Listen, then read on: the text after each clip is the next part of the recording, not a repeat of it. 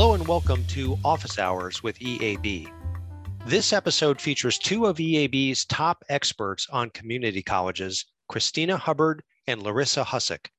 The two touch briefly on President Biden's proposal to make community college free to anyone who wants to attend, but they stress that regardless of what happens to that proposed legislation, it won't fix what ails the community college sector.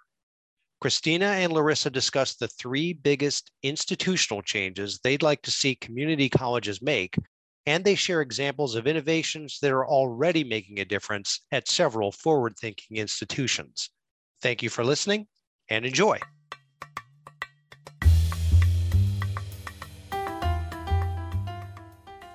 Hello, everyone, and welcome to Office Hours with EAB. My name is Christina Hubbard, and I'm a senior director at EAB focused on community college research and student success strategies. I'm joined today by my colleague, Larissa Husick, who is focused in the same areas. Welcome to the podcast, Larissa. Thanks, Christina. It's great to be here. Larissa's written recently about ways to streamline the onboarding experience at community colleges as a means of improving yield. And I want to get into that discussion in a little bit, but first, let's lay some groundwork. Even before the pandemic, community colleges were facing major structural challenges that are going to persist post-pandemic, with or without a cash infusion from the federal government. That's right. And speaking of a cash infusion from the federal government, we've heard recently about President Biden's American Families Plan, which has proposed $109 billion to pay for 2 years of free community college, in his words, so that every student has the ability to obtain a degree or certificate. And obviously, this is making the rounds in the headlines and generating a lot of excitement. And I know a couple of things that community college leaders in particular are excited about this proposal is that it appears to be a first dollar rather than a last dollar award, which we know helps students who are most in need. And it also appears to allow for students to attend college on a part-time basis and still receive funding, which is absolutely critical for community colleges, as we know the majority of students tend to attend on a part-time basis. So I think there's a lot to be excited here about this proposal. Yeah, on the surface, it seems like this should be a boon for community colleges, but I know you and I have talked about this quite a bit, and there are still many things that we should be cautious about. Do you want to dig into that a little bit about some of the red flags that you see here? Absolutely. And I think, as we said, on its surface, a lot to be excited about here. But I think we take our pragmatist eye, and especially considering the partisan environment in Washington, D.C., and just how difficult it is to get legislation through Congress. I think we should expect at the very least that there are going to be a lot of changes to this bill before it gets passed, even if it does get passed. And so I think we'll have to probably right-size some expectations there. Another piece of caution is that at present, this bill appears to allow states to opt out of this program, opt out of providing the funding. And so again, considering the polarized environment in DC right now, we'll have to see how that plays out. I think the other point of caution is that even if we do see this bill become law and we do see this influx of funding, while it's again absolutely fantastic for students, as far as institutions go, simply providing institutions with more students and more funding for those students doesn't necessarily remedy some of the existing issues we're seeing with enrollment and student success on community college campuses. And so I think there's still a lot of work to be done at institutions to make sure that even if they do get this influx of students, they are prepared to support them. They have the infrastructure in place, the support structures in place to support students on their campuses, and then ultimately guide them towards whatever is next. I think that makes a lot of sense. And that's kind of one of the things that I'm most excited about with this proposal is that it not only is focused on funding for students, but it also provides institutions with some ability to put student success efforts into the limelight in the way that they should be. We know that we have a lot of room to improve within the community college sector. We're serving some of the highest need students in higher education, and that requires a lot of additional support. So I was really pleased to see that there is a focus on that as well. I think one of the things that's really interesting here is that when we look across the past year in light of the pandemic, we had an environment where a lot of schools presented a lot of innovation across a very short period of time. we've been working in this environment that was truly dictated by the pandemic, and it forced us to really look at what students actually need in order to thrive on our campuses. Simply put, things just simply aren't going to go back to the way that they were before the pandemic. And it doesn't matter how much cash is infused from the federal government. It's not going to fix those systemic problems that you were talking about before. But these are problems that we need to address regardless of what the federal government does here. And I think that's really where we want to focus our attention today. We want to look at some of the challenges that community colleges should be focused on across the upcoming year. And I think that those really fall into three categories. The first being onboarding, making sure that those students who are actually interested in enrolling in our institutions have a clear pathway for getting into the seats in our classrooms. The second would be flexibility, making sure that those students who do enroll with us have the flexibility that they need in order to succeed in terms of curricular expectations, lengths of terms, and things of that nature. And then finally, what that online experience is going to look like, because I think that's something that's not going away anytime soon.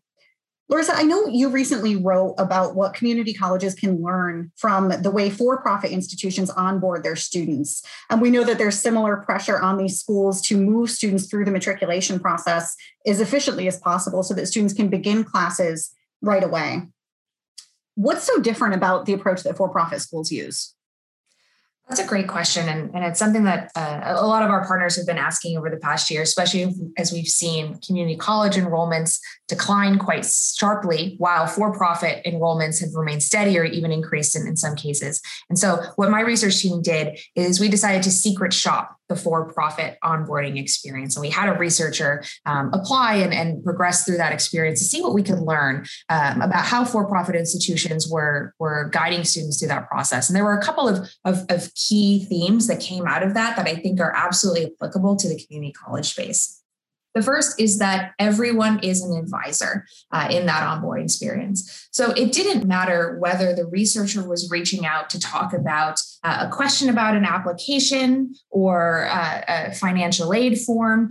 Every single time they contacted the institution, the person on the other end of the phone immediately guided them into a more substantive discussion of long-term goals and how that institution was going to propel the student towards their long-term goals. And we know from lots of research on advising that having those conversations that connect the current experience to long-term goals and desires is a great way to build student engagement momentum.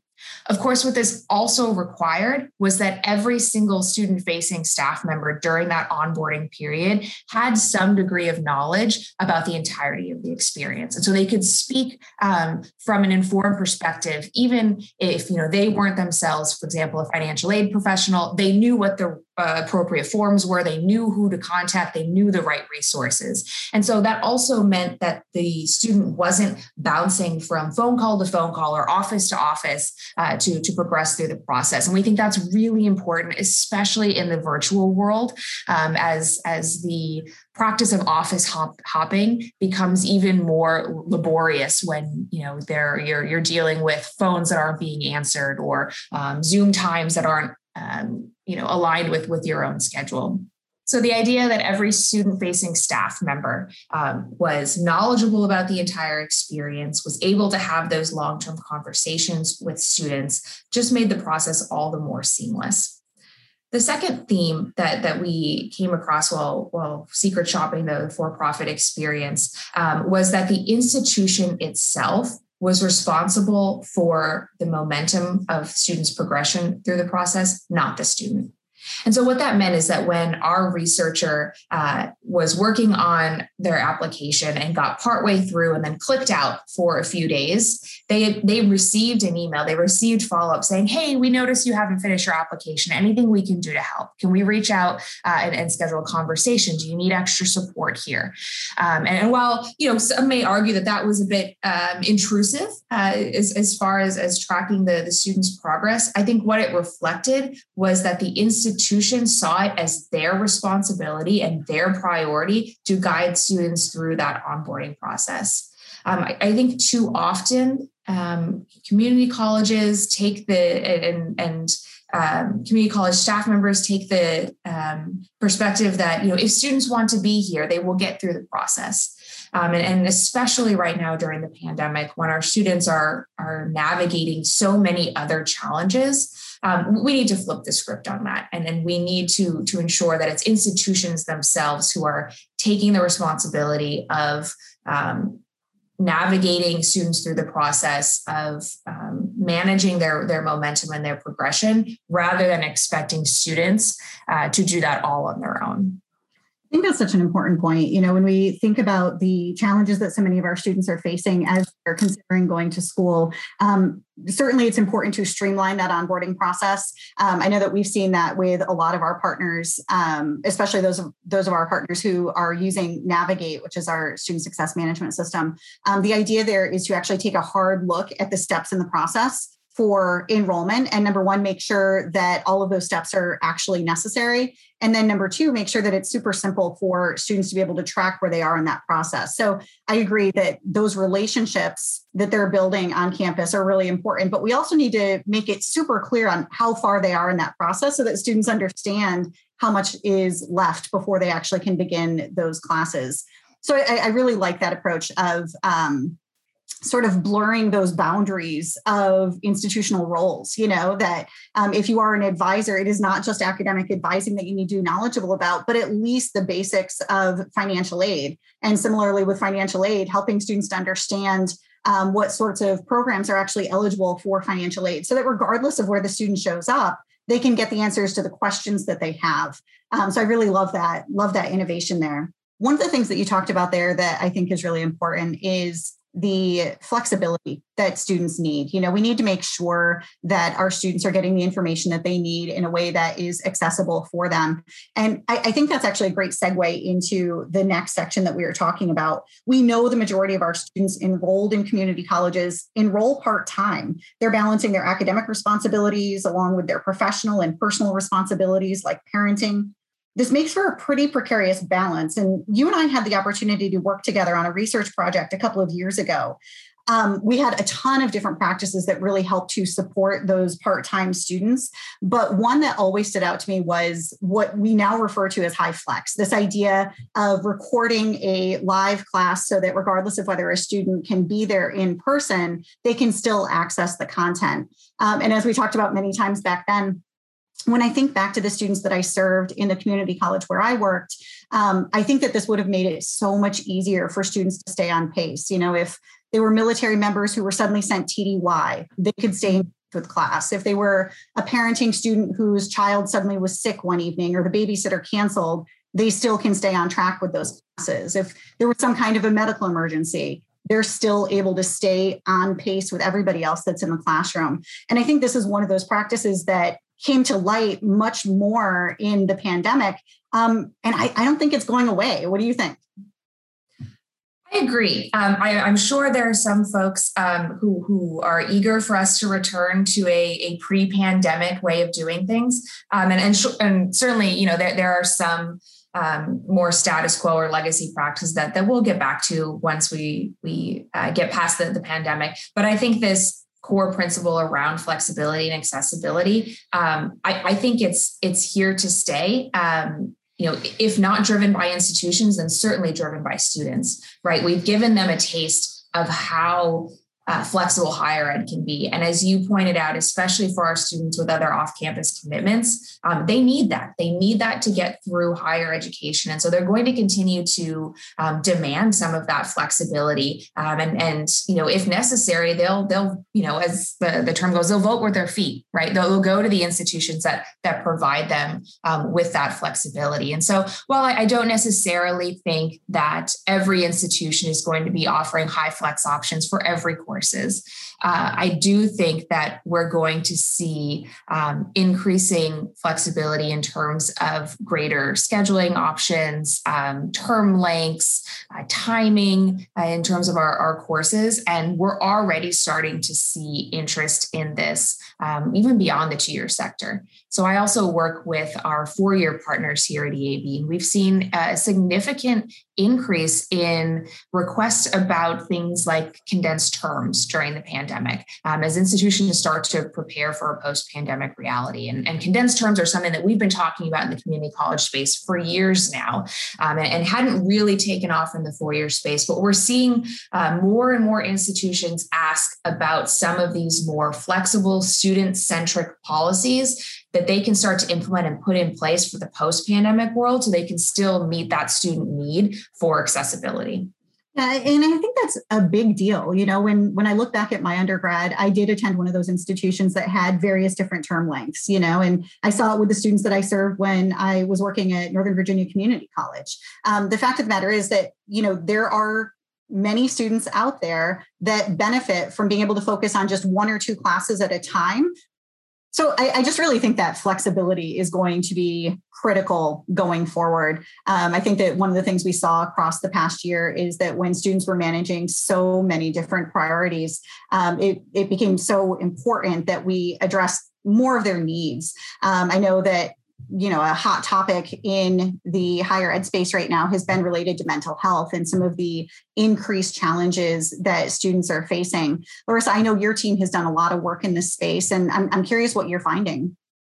Yeah, absolutely. So I think, you know, one thing that's clear is that the increase in mental health concerns is not a new thing amongst our students or in higher ed, but we absolutely have seen a tremendous spike in students reporting serious mental health concerns over the course of the pandemic. And we hear that across the board, across student groups, across institutional sectors.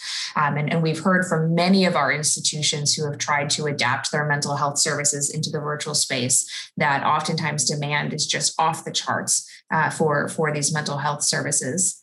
Another thing that my research team came across is as part of our recent work on understanding students of the pandemic, we did a qualitative analysis of student social media posts, particularly students who were posting about their college experience and comparing that to posts from pre-pandemic.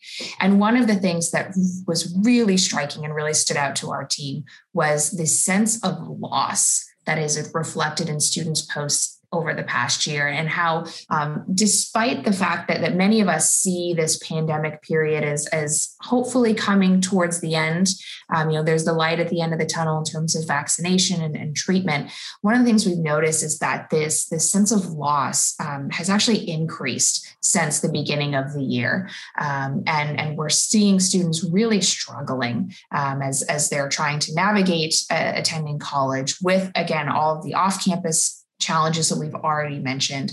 And this is something that I think institutions are going to have to grapple with even after the pandemic period ends.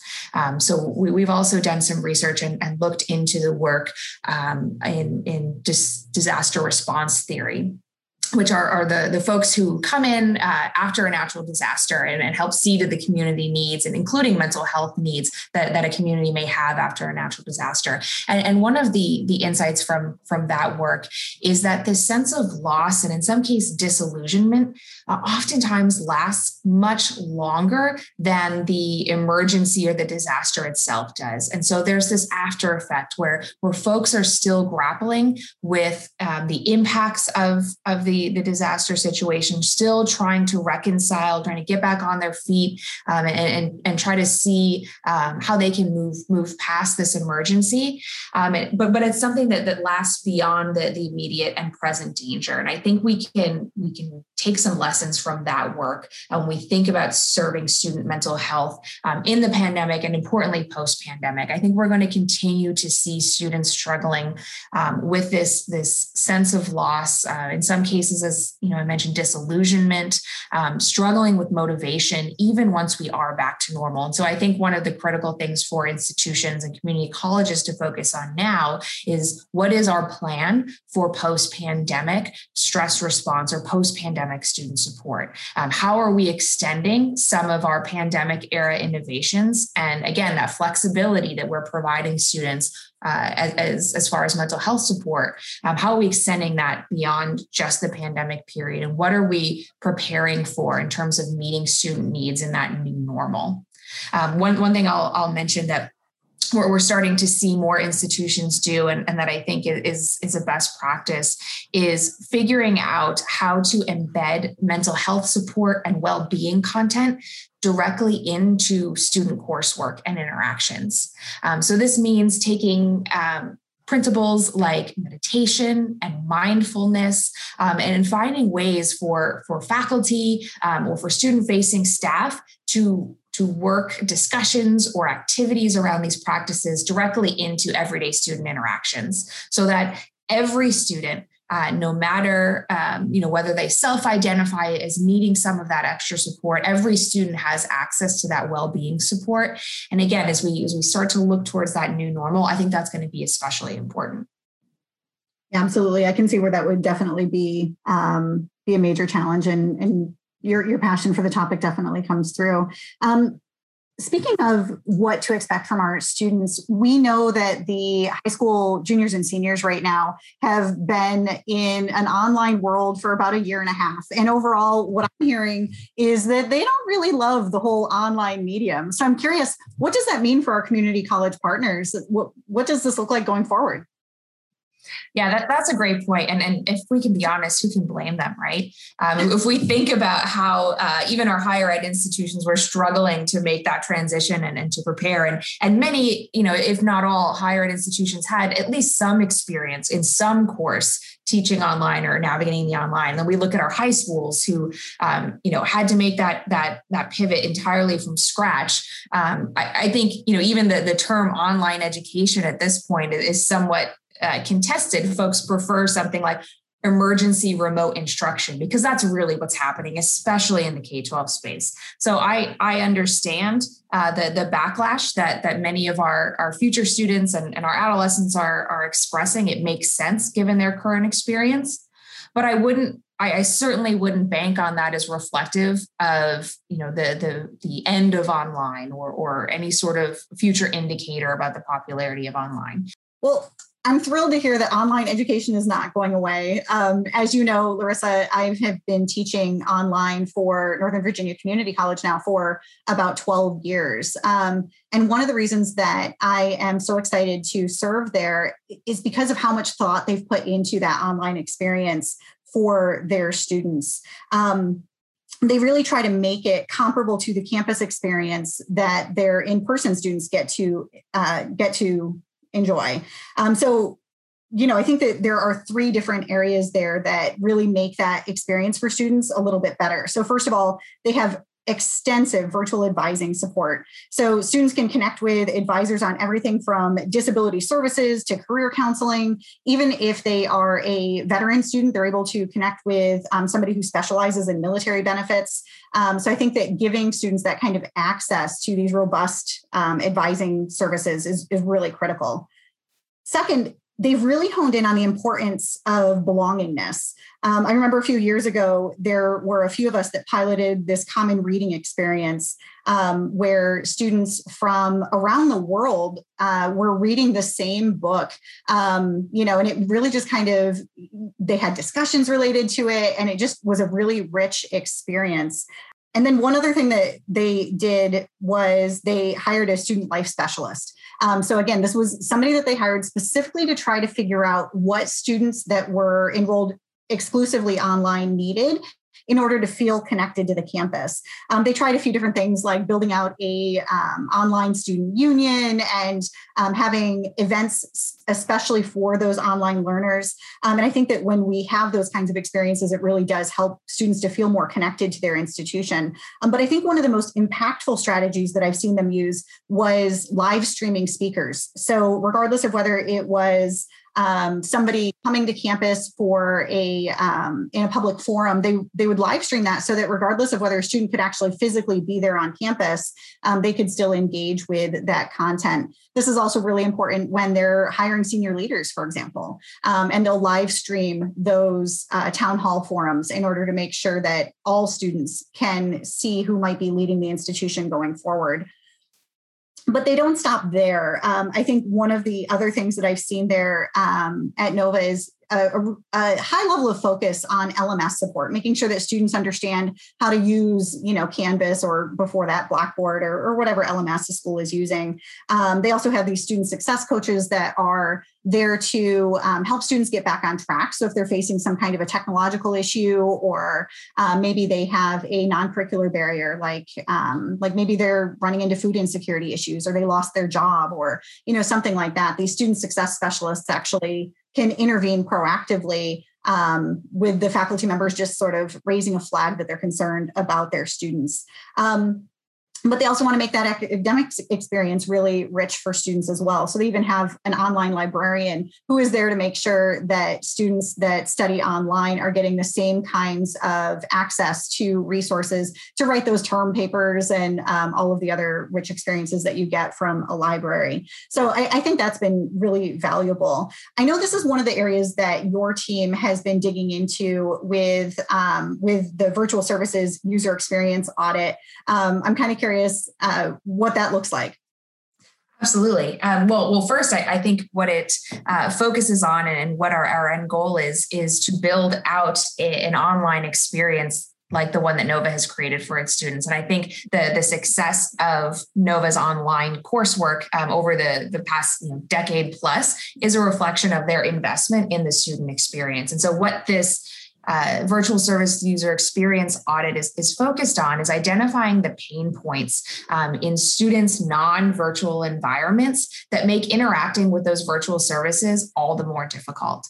So you talked about some of the investments that Nova has made in terms of student engagement opportunities, student support services, academic support services that really build out a user experience that is engaging, that is responsive to students' needs, and doesn't isolate the student from the campus, but rather brings them into the fold. And that's really what is at the core of user experience, right? Do students feel connected to the institution? Are the resources accessible?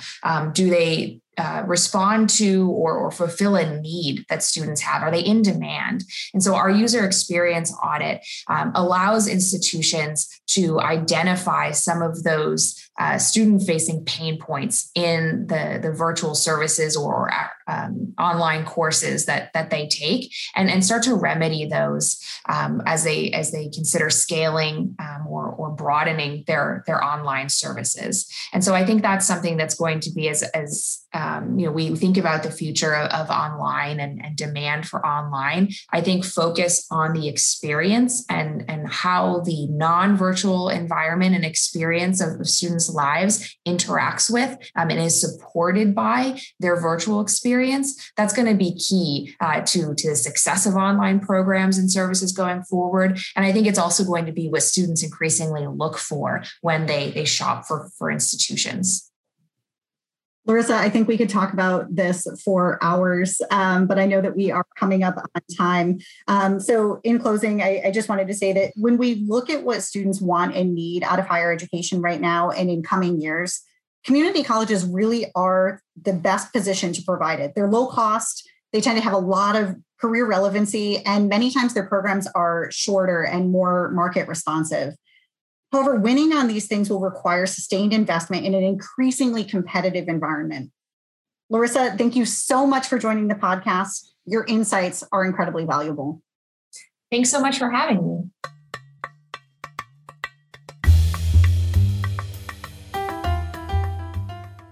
Thanks for listening.